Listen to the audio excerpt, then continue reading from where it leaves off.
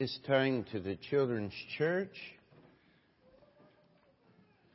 And that fountain seems to be making quite a bit of noise this morning, so I'll just turn it off right now. Take your Bibles, if you would, and go to 2 Corinthians chapter 2. 2 Corinthians chapter 2. And we're going to try to cover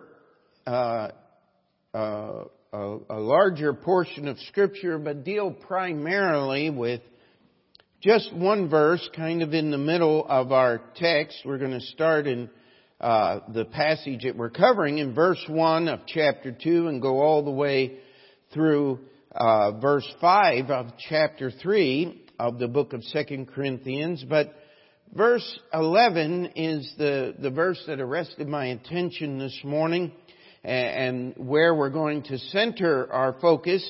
And so just want to read verse 11 first and then go back and get the context of this. It says, "Lest Satan should get an advantage of us, for we are not ignorant of his devices." Lest Satan should get an advantage of us, for we are not ignorant of his devices. I was talking with Brother Hiram Davis yesterday, and those that were able to go, it was just a good time and good spirit, and there were several people, and they said, "There's those crazy people from Cornerstone again, singing carols," even though it was after Christmas. But it's still not New Year's yet, so we're able to sing Christmas carols. Amen. And it was a good time and fellowship there, and just being reminded. Brother Davis was telling me, he said, "Boy, there's just a lot of things going on in a lot of families." And I was going, that's kind of like it is everywhere, isn't it? It just seems that the devil has been attacking churches and attacking individuals here, and it just seems like in the last couple of years it's just stepped up, and the pressure has not relented at all. And as I was thinking about those things and other things, it just simply said, the devil is trying to get an advantage. He is trying to do things. If you really want a title for this morning's message, it's simply this: Under Attack. How many of you have felt that this year? Just the attacks of the devil. We are in a battle. The Bible uses military terminology. It tells us we're to put on the armor of God. We are trying to fight against the influence of the world. It is constantly knocking at the door. The devil wants into church, because if you let him in, guess who leaves? Jesus does. And that is why we take a strong stand against worldly and contemporary music as such. We like new songs. That in the sense of contemporary being new, the Bible says sing a new song. We're not against that. What we are against is going to the world and borrowing their music. We don't want to do that. We want our music to be strictly and carefully and wholly sacred to the Lord. Because that's how we worship the Lord, His way, under His direction. And there's always temptation in our personal lives. If you let the devil in, guess what? He's coming, and he's bringing his buddies with him. Like one preacher said, sin doesn't come singly, it comes in 6-packs. You think you're just going to get that one you want, and what happens is there are others that come in with it. And yet we know the promises of Jesus Christ, do we not? There hath no temptation taken you but such as is common to man. But God is faithful, who will not suffer you to be tempted above that which ye are able, but will with the temptation make a way to escape, that ye may be able to bear it. Amen? Jesus told the disciples, "Lo, I am with you always." How did He preface that? All power is given unto me, both in heaven and in earth. Go ye therefore. And what a church is supposed to do is take the gospel, even if that's in the form of singing Christmas carols, making people pay attention that there is a church there in Fleshman's. Amen. And we praise the Lord for the little part that we had in organizing that church and helping Brother Hiram. And praise the Lord that Brother Jason is out at Riverhead preaching, and Brother Newberger is at Union, and Brother Remigio is at Morris Park. Brother Saravia is downstairs preaching in Spanish language. I'll tell you what, we have a lot to be thankful for. And what did Jesus promise? He said the gates of hell should not prevail against His church. You know what the devil likes to do? He likes to make you feel like God's not keeping His promise. That's one of his devices. That's how he gets advantage over us. And Paul says we're not ignorant of those advantages. And we know that if we allow these things into our life, if we let down our guard, God has to judge sin, whether it be in the life of the Christian, in the function of the church, or in the lives of sinners. God will always judge sin because He is God. Amen. And so we're involved in the battle. And as we look here in the book of 1 Corinthians, we start in chapter 2, verse 1. He says, "But I determined this with myself, that I would not come to you again in heaviness. For if I make you sorry, who is He then that maketh me glad, but the same which is made sorry by me?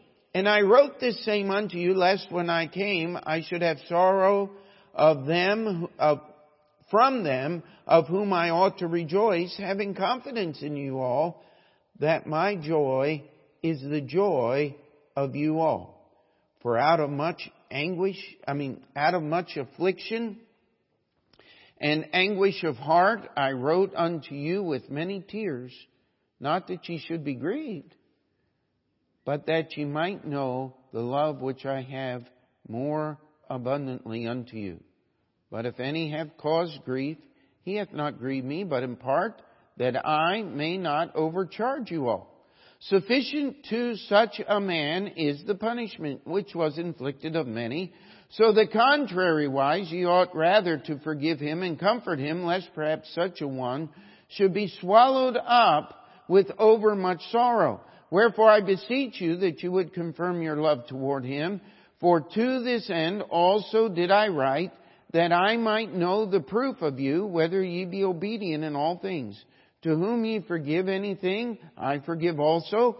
For if I forgave anything, to whom I forgave it, for your sakes forgave I it in the person of Christ, lest Satan should get an advantage of us, for we are not ignorant of his devices." So now we're setting the context. There were problems in the Corinthian church. We don't have to spend a lot of time there. In fact, just read the book of 1 Corinthians and you're going to find out Paul just goes problem after problem. When he gets to chapter 5, Paul, like we might say today, takes off the gloves and he says, "Listen, we got to get down to business here. We've got to deal because there is sin in the church, and such sin that is not even acceptable in the world." And he condemns the Corinthians. He said, "You're glorying." Hey, they were excited about something. How many of you are glad that God forgives sins? But God's forgiveness is not a license to go out and do more bad things. You see, that's one of the devil's devices. He makes us so comfortable with God's forgiveness that we're no longer afraid to disobey God. That's what was going on in the Corinthian church. And Paul said, listen, you've got to take this person. If he will not be corrected, if he will not do what is right, you've got to remove him from the church. It says to deliver such a one unto Satan for the destruction of the flesh. You see, when a person chooses to be obedient to the devil, even though they're saved, guess what's going to happen? They're going to destroy their lives. They're going to destroy their family. They're going to destroy their children. You are going to bring destruction. God must judge sin. And so Paul now is saying, listen, I determined when I was writing this second letter that I was not going to be as full of sorrow and all the problems, because I want you Corinthian people to know something. It is your service for Christ that is one of the sources of my joy. And he said, where am I going to get encouragement in the ministry except from you? And I don't want to make you so upset and so full of sorrow, but you've got to deal with sin in the church no matter what. And that's why he ends that little section there in verse 3. He says, I have confidence, having confidence in you all, that my joy is the joy of you all. If you will get right down to it, Corinthian church, what makes you tick is the gospel of Jesus Christ. And you know what? That is our joy. And Paul says, that's my joy.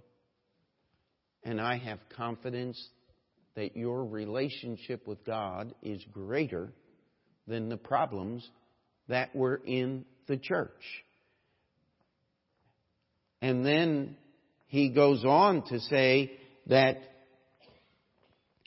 he had written out of much affliction and anguish of heart and many tears. But he said, listen, I want you to understand that the reason I was doing this is because I loved you. And we stop and we think about this. I wish there was just some better way to communicate it. My mouth and brain just doesn't work. It seems when we try to communicate how much God loves us and what God's love is. You see, God's love is being obedient to God now, isn't it? If ye love me, what? Keep my commandments. Why is that love? Because the absolute best thing that can happen in the life of any person here on earth is to be obedient to the words of this book called the Bible. Can we say a good amen to that? I mean, that is the most wonderful thing that can happen. Stop and think. How many if you can remember a time when maybe you didn't have as much struggle and strife in your life as you do right now, and you were simply obedient to the Lord, there was just more joy, wasn't there? Now, you know what? There is never joy in the heart of any true soldier when you're in the heat of a firefight. You know what's going on when a soldier is in a firefight? Trying to put an end to it. Right? Trying to stop the enemy from shooting, trying to make sure that whatever you do finishes this skirmish so that you don't have to refight it. You don't have people getting up off the that you supposed were taken out of the conflict, getting up and tossing a grenade or doing something devastating at the very end when you think you're finally safe. The goal in the firefight is getting the firefight stopped in your favor, of course. And when we are in a battle, we have to understand something. You can't quit until it's done. You can't stop until you're safe. Otherwise, all you're doing is setting yourself up to get taken out by the other side. Isn't that right? And so Paul is telling the Corinthian church here, he said, I wrote you with much anguish, but it was because I love you, because the absolute best thing that can happen in your life is obedience to God's Word. We can't ever let that down. We can't ever give up. He said, but listen, look at verse 6. Sufficient to such a man is this punishment which was inflicted of many. Now, I'll tell you, you go to the commentators, and the commentators, half of them say, oh, this is the guy that was kicked out of the church and removed from the church in 1 Corinthians chapter 5 because of immorality in his life. And then a lot of other people say, no, it was somebody else. Well, pray tell, who would Paul have known about that the Corinthians knew about, that he had written about?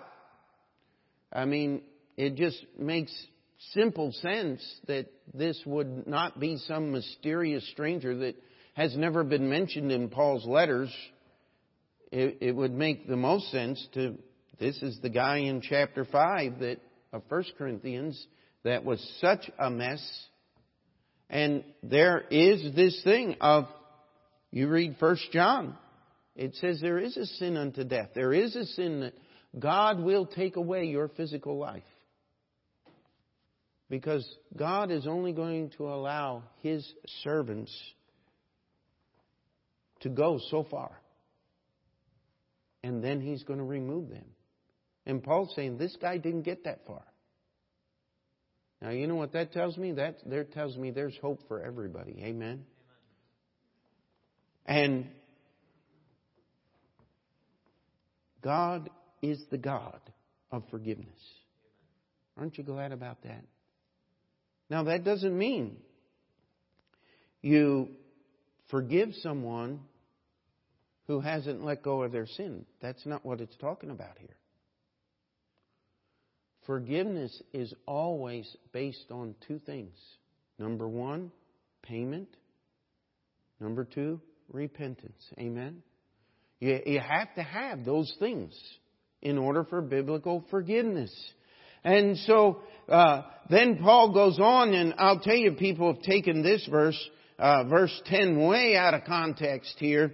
And he says, to whom ye forgive anything, I forgive also. Now, let me ask you a question. Was the church at Corinth actually removing this guy's sin, saying, I forgive thee? No, only Jesus can forgive sins. Here's what Paul's saying. Paul says, listen, you're the church of Jesus Christ. If you as a church judge that this man has changed his ways and wants to serve God, I'm in full agreement with you. You know what Paul was doing? Paul the Apostle was saying, I believe that you as a Corinthian church have enough godly sense and understanding to make a decision in this very critical matter.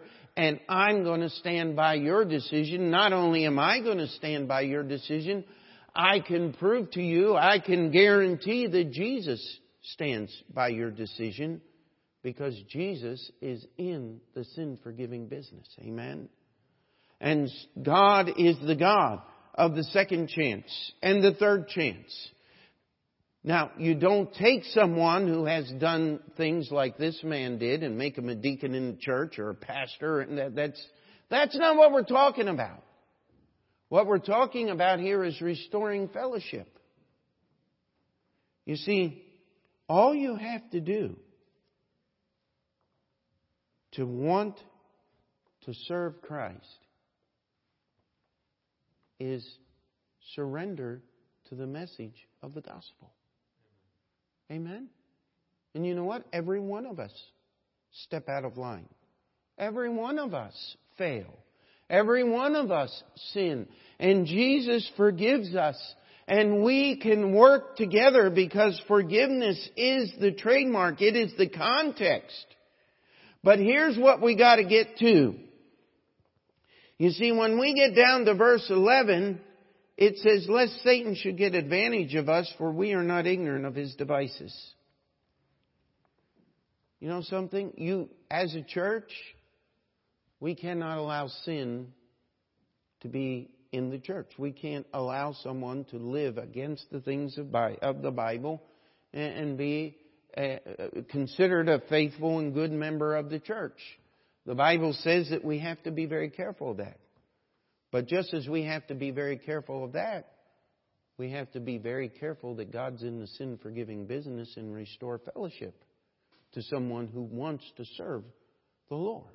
Amen? The only hindrance, the only one that can keep someone from serving the Lord is the sinner themselves. And yet, here's what happens sometimes. If we're not careful, we get our attention on the sin or the sinner, and we forget that there's only one focus of attention in the Bible-believing church. And what's that?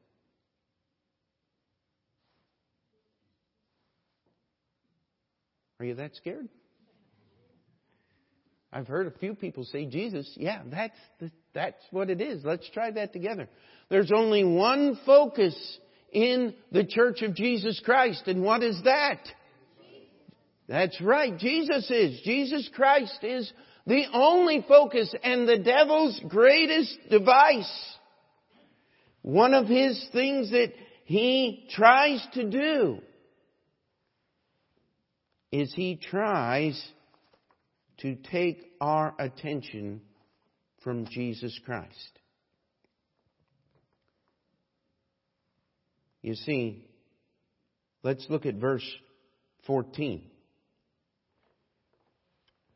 Now thanks be unto God, which always causeth us to triumph in Christ, and maketh manifest the savor of His knowledge by us in every place. For we are unto God a sweet savor of Christ in them that are saved and in them that perish. To the one we are the savor of death unto death, and to the other the savor of life unto life.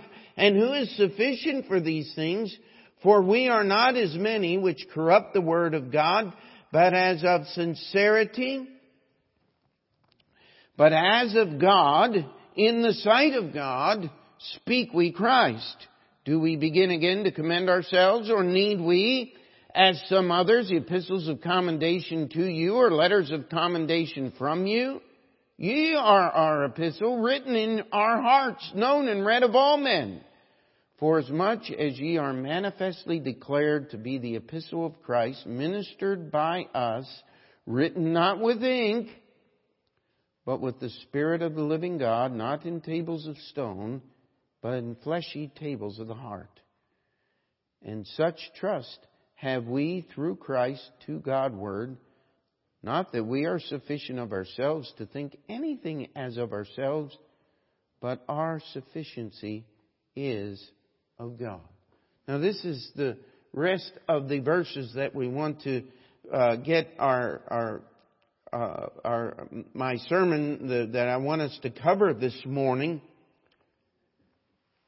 But what we have in the context here is there was some bad things going on in the church. But there was also repentance. And there was forgiveness. And Paul was telling the church, listen, if you as a church judge that this person has repented and turned to God from their sins, he said, I forgive them also. I'm not holding anything against them. You know, it often is the case. Sometimes when someone like Paul could have easily taken a bitter attitude toward this man and say, how could you do this in the church that I started? You see what's happening? And Paul wasn't going to do that. He said, it's not my church. It's Jesus' church. And if you make that judgment, I'm with you, and I want you to know that God is with you. Jesus Christ is with you. And we must be on guard not to let the devil get and take an advantage of us. We're not ignorant of his devices. The first thing he wants to do is get our attention off the person of the Lord Jesus Christ. It was like I was dealing with a man many years ago, and he said, "Pastor, I just can't quit smoking." And he went on for about 10 minutes just talking about how much he hated cigarettes and how much all the wrong they were doing. And I just looked at him. I said, "What have you been talking about for the last 10 minutes? He said, "Wanting to quit," and he stammered something out. And I said, "No, how in the world are you going to get rid of the sin when that's all you talk about?" You see, you're not going to get rid of your problems by focusing on your problems. That's the lie, the devil. Oh, that's his greatest device. If I could just lose 20 pounds, man, I'd just be really good shape. Well, the moment you start focusing on food, how in the world are you going to lose weight? Because food's what puts it on now, isn't it? I mean, we are this way. The devil loves to take our focus off of Jesus. And he loves to take our focus off the fact that Jesus has already won the victory. You see, we think, I got to fight. When I was a teenager just learning how to play my saxophone, somebody wrote a song called "It Is Finished," and it talked about though the battle's over, there are still people out on the battlefield fighting and losing. You know why? It's Christ that gives us, always causes us to triumph in Christ, and maketh manifest the savor of His knowledge by us in every place. Now, this passage, these next few verses, when it talks about savor, we kind of, if we're not careful, we'll get lost. Now, how many of you enjoyed yesterday there that nice bonfire that Brother Hiram got started for us? Wasn't that nice? And if you got very close to it, your coat and maybe your hair, and it usually takes a couple of washings to get the smoke smell out of your hair, but that just walking up to that fire. I mean, we pulled in the parking lot, and it was like, even with my head cold, I could still smell that burning oak and hickory, and I was going, wow, that just smells so. You see, we tend to think savor is just a smell or a taste, but really it's all of the above and then some. It arrests your attention, does it not? How many of you have ever walked into the kitchen and smelled something that was like, oh, I can't wait till dinner? Or walk past a restaurant and all of a sudden you're smelling, whoa, something's good's going on in there. And I mean, it's not just the smell. Your mouth is watering and you're thinking about whatever that food is that's there.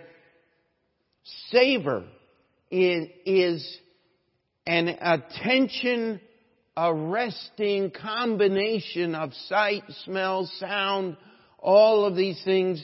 I mean, you go to certain restaurants and my favorite kind of food is not necessarily the burritos and tacos and those things, but I'll tell you what, they bring out one of those fajitas on that frying pan and it's just sizzling hot and you can smell the onions halfway across the restaurant. Now that gets my attention. How about you? I think I could handle one of those. And I know it's bad to talk about all this food here right before lunchtime. But here's what I want us to get a hold of. Savor gets a hold of you, doesn't it? It does more than just make you think, or it stops you thinking about other things. And so as we look here, it says in verse 14, and maketh manifest the savor of His knowledge by us in every place. Jesus is always the victor. The savor of His knowledge. Does knowing Jesus change the way that the world thinks about you?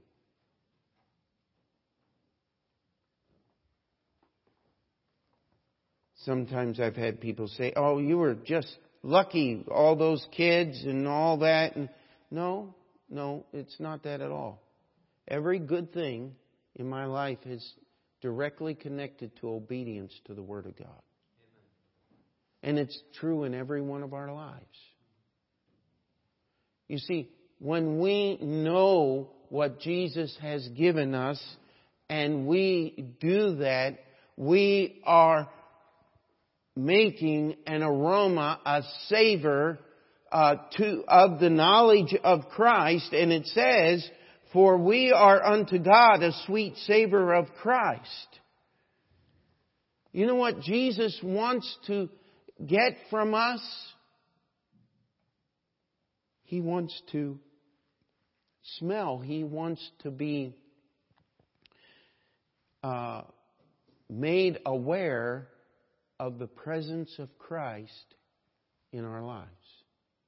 See, that's what the Old Testament sacrifices are all about. Most of the time in the Old Testament, when this word savor is used like it is here in the book of Corinthians, it was talking about God being pleased with the offering of incense on the golden altar.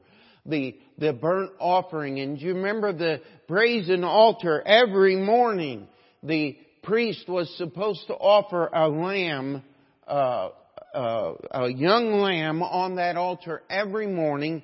He was supposed to offer another lamb every evening. That fire was to be burning 24 hours a day. It was never to go out. The Jewish people claim that God started the fire there at the base of Mount Sinai when the tabernacle was erected. The glory of God came down and consumed that altar, and that fire was started, and it wasn't put out until Nebuchadnezzar's armies destroyed the temple in Jerusalem.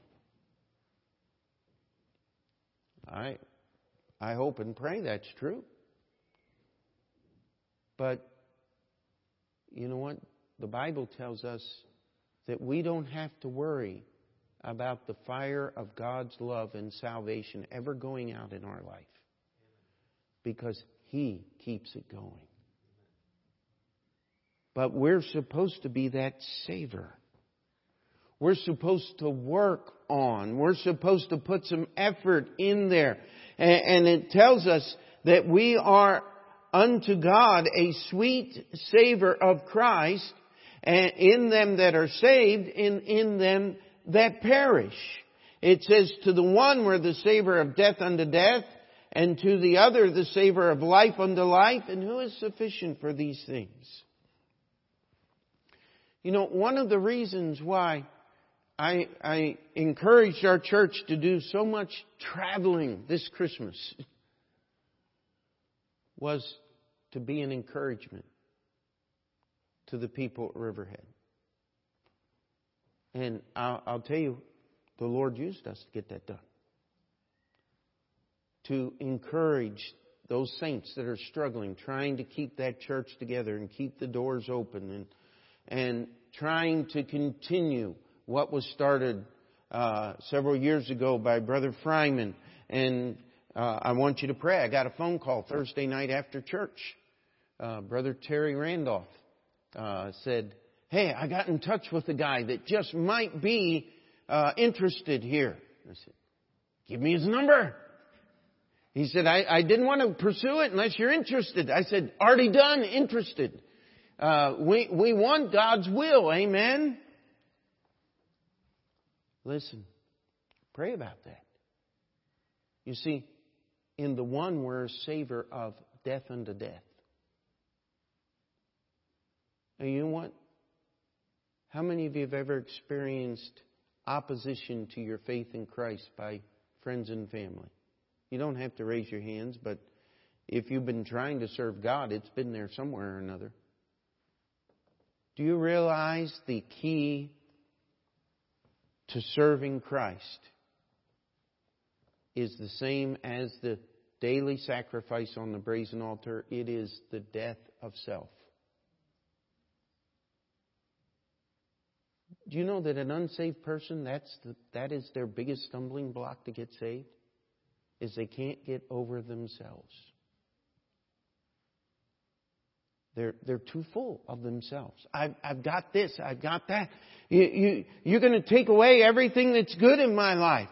How many of you remember thinking that before you got saved? And then you got saved and you realized that all what you thought was good was bad, and everything that you thought was bad was actually good, and now you embrace the Lord Jesus Christ and the goodness that's in Him. Can we say amen to that? Well, understand that in the unsaved world, when we put forth the truth of Jesus Christ, they're saying, wait a minute, you're saying I'm not a good person. I am a good person. I'm the best person I know. I am my favorite person, in fact. And most of us would say that to ourselves if it were not for the Holy Spirit living in us. Amen? No one wants to look in the mirror and say, you're really a bad person. Now, people do this. You can go to a psychologist and they'll set you in a group of people and you can curse at each other because it'll make you feel better about yourself. And pay hundreds of dollars an hour for this foolishness. Why would you do that when you can just flip on your iTunes and for 99 cents you can buy a song and a guy will call you every dirty name that was ever invented and they call it music. And you can just listen to it if that's what you want. But that's really dumb, isn't it? You see, the reason we beat up ourselves or condemn ourselves is because we secretly want to feel better about ourselves. And so, if I treat myself poorly, then I have the right to feel better. Do you know what that is? That's pride. Good old-fashioned, number one sin in the entire Bible, pride. You know what humility is? Saying, I can't do anything. Oh, that's death. But Jesus died on the cross. Oh, that's more death. Why can't we just live? Because you can't live with sin. The penalty of sin is death. And until you accept the death of yourself and the death of Jesus Christ to pay the price for your sins, you can't have life. But once you get it, He just keeps giving more of it. And it keeps getting better. The more you serve the Lord Jesus, it is the savor of life unto life. Are you allowing that work in your heart? Are you allowing that thing to happen? You see, the Bible Paul ends this in verse 16. He says, and who is sufficient for these things? You know, one of the problems I have with many of our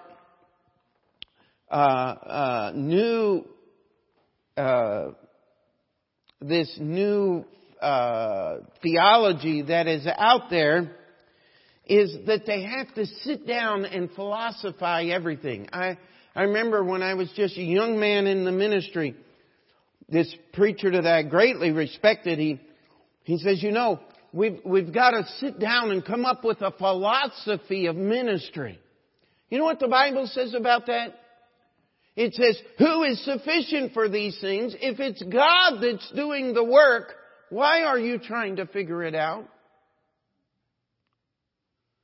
How about you just work on stinking good? Smelling good. Creating that savor of life unto life among the Christians. Of death unto death. You know, the greatest thing that ever happened to me was when I died to self. When I accepted the death of Jesus Christ on the cross for me. The greatest victories in my life is when I've been able to tell myself to sit down and shut up and be dead so Jesus can live. Amen? And the greatest encouragement that I can be in someone's life. Remember that little ditty? I want more of Jesus, more and more and more. I want more of Jesus than I ever had before. You see, that's life unto life. Amen?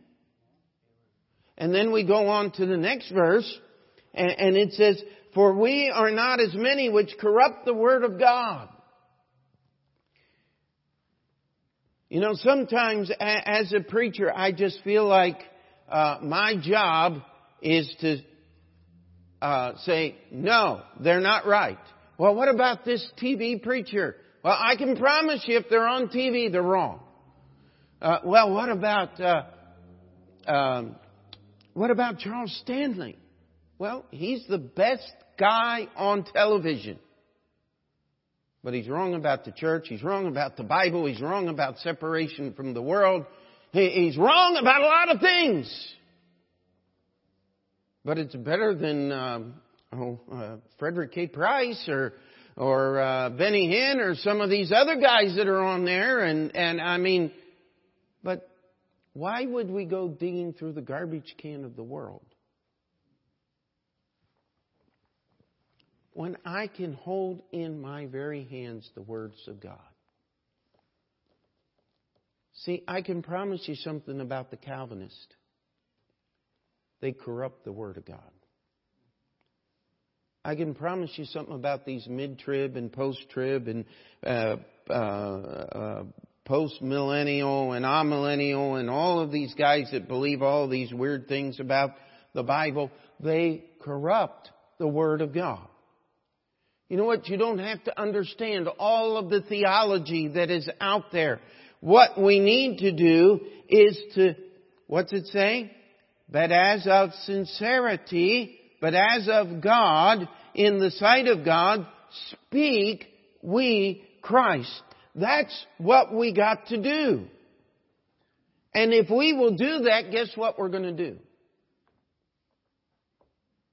We're going to be like that bonfire. That when you walk up, when you get close, wow, they're burning some really nice wood there. Oh, I just love that smell. And if you don't like the smell of a good bonfire, you figure out what you like the smell of and use that for your illustration. But the simple truth is, it's more than just a smell. It is a life-arresting phenomena. And it leads from life unto life. We are to speak Christ. And then chapter 3, Paul gets just one more. The chapter divisions are not always thought divisions, and we need to hear these first 5 verses. And Paul says, listen, am I just trying to tell you how good it is in my life? He says, am I just trying to explain to you? Do I have to prove to you again how good Jesus is? He said, or am I in a need of a letter of accommodation from you to prove that I'm an apostle? He said, this is ridiculous. He said, what we need to do is we need to look at the way we live. For as much as ye are manifestly declared to be the epistle of Christ, ministered by us, written not with ink, but with the Spirit of living God, not in tables of stone, but in fleshy tables of the heart. Do you know where the real joy of Jesus is?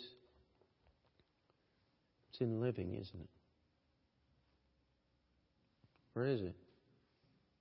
Boy, I don't see a smile in the crowd. Maybe I've got to start over again. The joy of serving Christ is in the life. It's when we can look back. You know, I'm finally getting long enough down the trail of life that I can start looking back and seeing things. When you're a teenager, one of your greatest problems is you look back on your life experience and all you have is high school. That's not a very good thing to look at. Or college, or say, you know, I did this.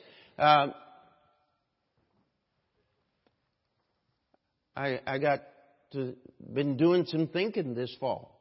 It just finally hit me. 30 years. Do you know how long 30 years is?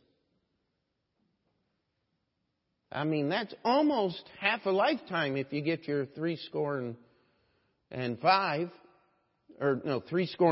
70. That 30 years is almost half of that. Just 5 years short. And you sit there and you go, you know, it just seems like a dream. It just seems like yesterday. We were walking down the aisle in Cincinnati and saying, I do. But that was 30 years ago. 26 years. We were up in a little rented office space on 23rd Avenue, 31st Street, 23rd Avenue. Somebody had put their fist through a wall, and we had to patch a hole in the wall, and then we held services there, and we couldn't hold services there anymore. We found out why. The real estate agent had let it out to the Greek mafia, and that's where their gambling den had been until the police found it. And so they didn't want us renting that. They didn't want a church where they were gambling. And so we had to find another place. And then we were over here at Seventh-day Adventist place. And Christmas Sunday, last Sunday, we were 21 years in this building right here. Life passes. Yesterday we were with the Davises, and I'm sitting there and I'm looking in this smiling face. I know who it is. It was Sammy. The only problem is he was looking like this. I mean, when I first met Sammy, he was way down here, and now he's looking me right in the eyes, and I'm sitting there going, wow, these kids are growing up. My kids are growing up. I'm looking at the grandkids and saying, I remember when my kids were that size. I can't be this old. Oh, yeah. Embrace it. You know why? Because the joy, the greatness of being a servant of the Lord Jesus Christ is walking down that pathway of life, trusting in Jesus. The years are going to pass. They're going to pass much. I remember people tell me this, and it'll be over in a blink of an eye. Well, I don't think it's been quite that fast. But it's gone a lot faster than I wish it had. You see, look at verse 5. Paul had asked the question in verse 16, and who is sufficient for these things? You can't understand. You can't sit there and philosophize. You can't sit there and plan how you're going to make your life the savor that God wants it to be in this world. That is the working of Jesus Christ. And we come here to verse 5, and he says, not that we are sufficient of ourselves to think anything as of ourselves, but our sufficiency is of God.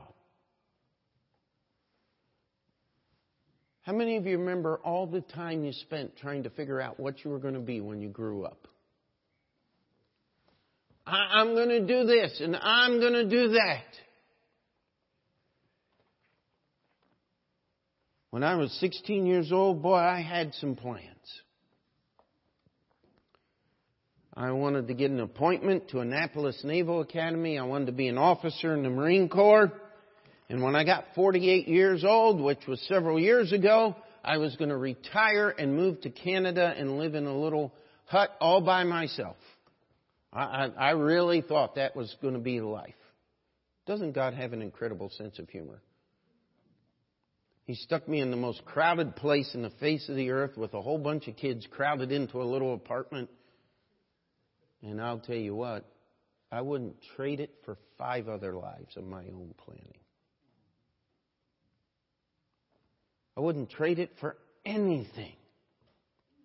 You see, if you'll stop trying to figure everything out and just trust Christ,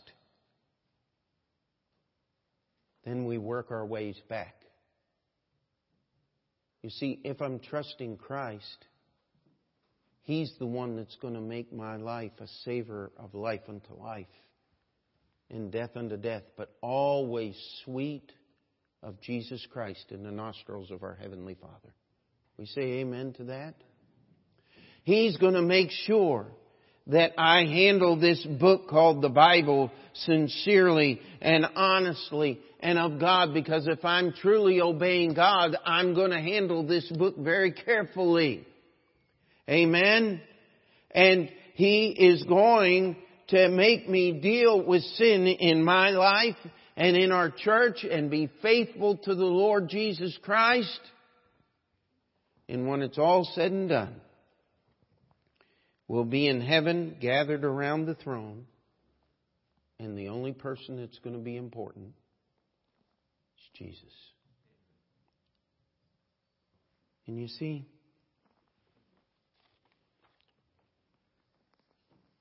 let's not let Satan get advantage of us. We know his devices. He wants to take our attention off Jesus Christ. He wants to spoil our simplicity and our childlike faith in Jesus Christ. He wants us to think that sin is so big that God can't forgive it. Or if God could forgive it, I'll never be right again. No, listen. God is capable of dealing with every sin that was ever sinned by anybody in any time. The only thing that hinders God dealing with sin is you accepting His forgiveness. Can we say amen to that? God will save you. You see, we're not ignorant of His devices. But if you'll stop paying attention to the devil, if you'll stop trying to figure it out, and just lose yourself in the Lord Jesus Christ,